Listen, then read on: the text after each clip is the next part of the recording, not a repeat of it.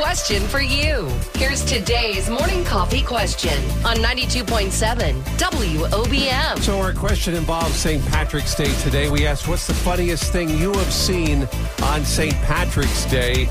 And John wrote into us and said that he was running the Sunset Motel in Seaside years ago. This was before Sandy, he said. A group of 20-somethings spent the weekend there for St. Patrick's Day.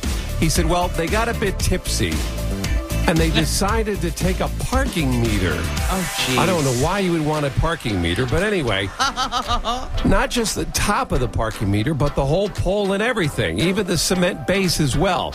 So he said he's sitting in his office, and he could see the group carrying it up the stairs.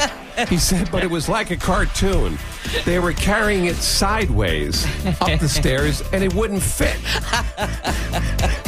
And they just kept hitting the posts, and they couldn't get it up the stairs. Stop it. And after about 4 or 5 times they tried, they just got frustrated and left it and went upstairs. I guess they never thought to turn it sideways.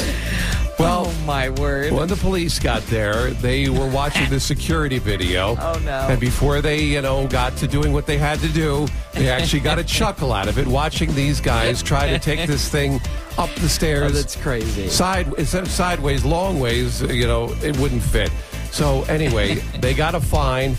They had to pay it. They had to put it back. And, so... What a story. Could you just see these guys just trying to figure out how to get the thing up the stairs? They wouldn't fit. And he said, but they were fined. They had to put it back, and everything was all right in the end. The things we do when we're drunk. Oh, boy.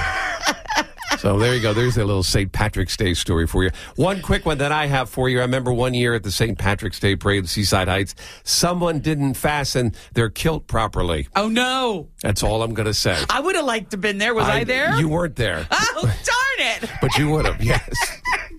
I would have been all over that. That would have been Well, I don't know awesome. about that's not a good way to put it, Sue. Oh, that's true. Yeah. That's anyway, true. You have a little quick story for us. I do. Casey's, the bar where I grew up every year. Oh, that's a fine Irish bar. Yes, Casey's. we would go. And, of course, everyone was drinking Zima when we were 21, 22, Who drinks 23. Zima on St. Patrick's Day? I put it in the green food coloring in every single Zima. It was beautiful. Oh, my goodness. Oh, I did it. No one knew who did it. An abomination. Zima. Remember that from the 80s on St. Patrick's Day. Oh, yeah.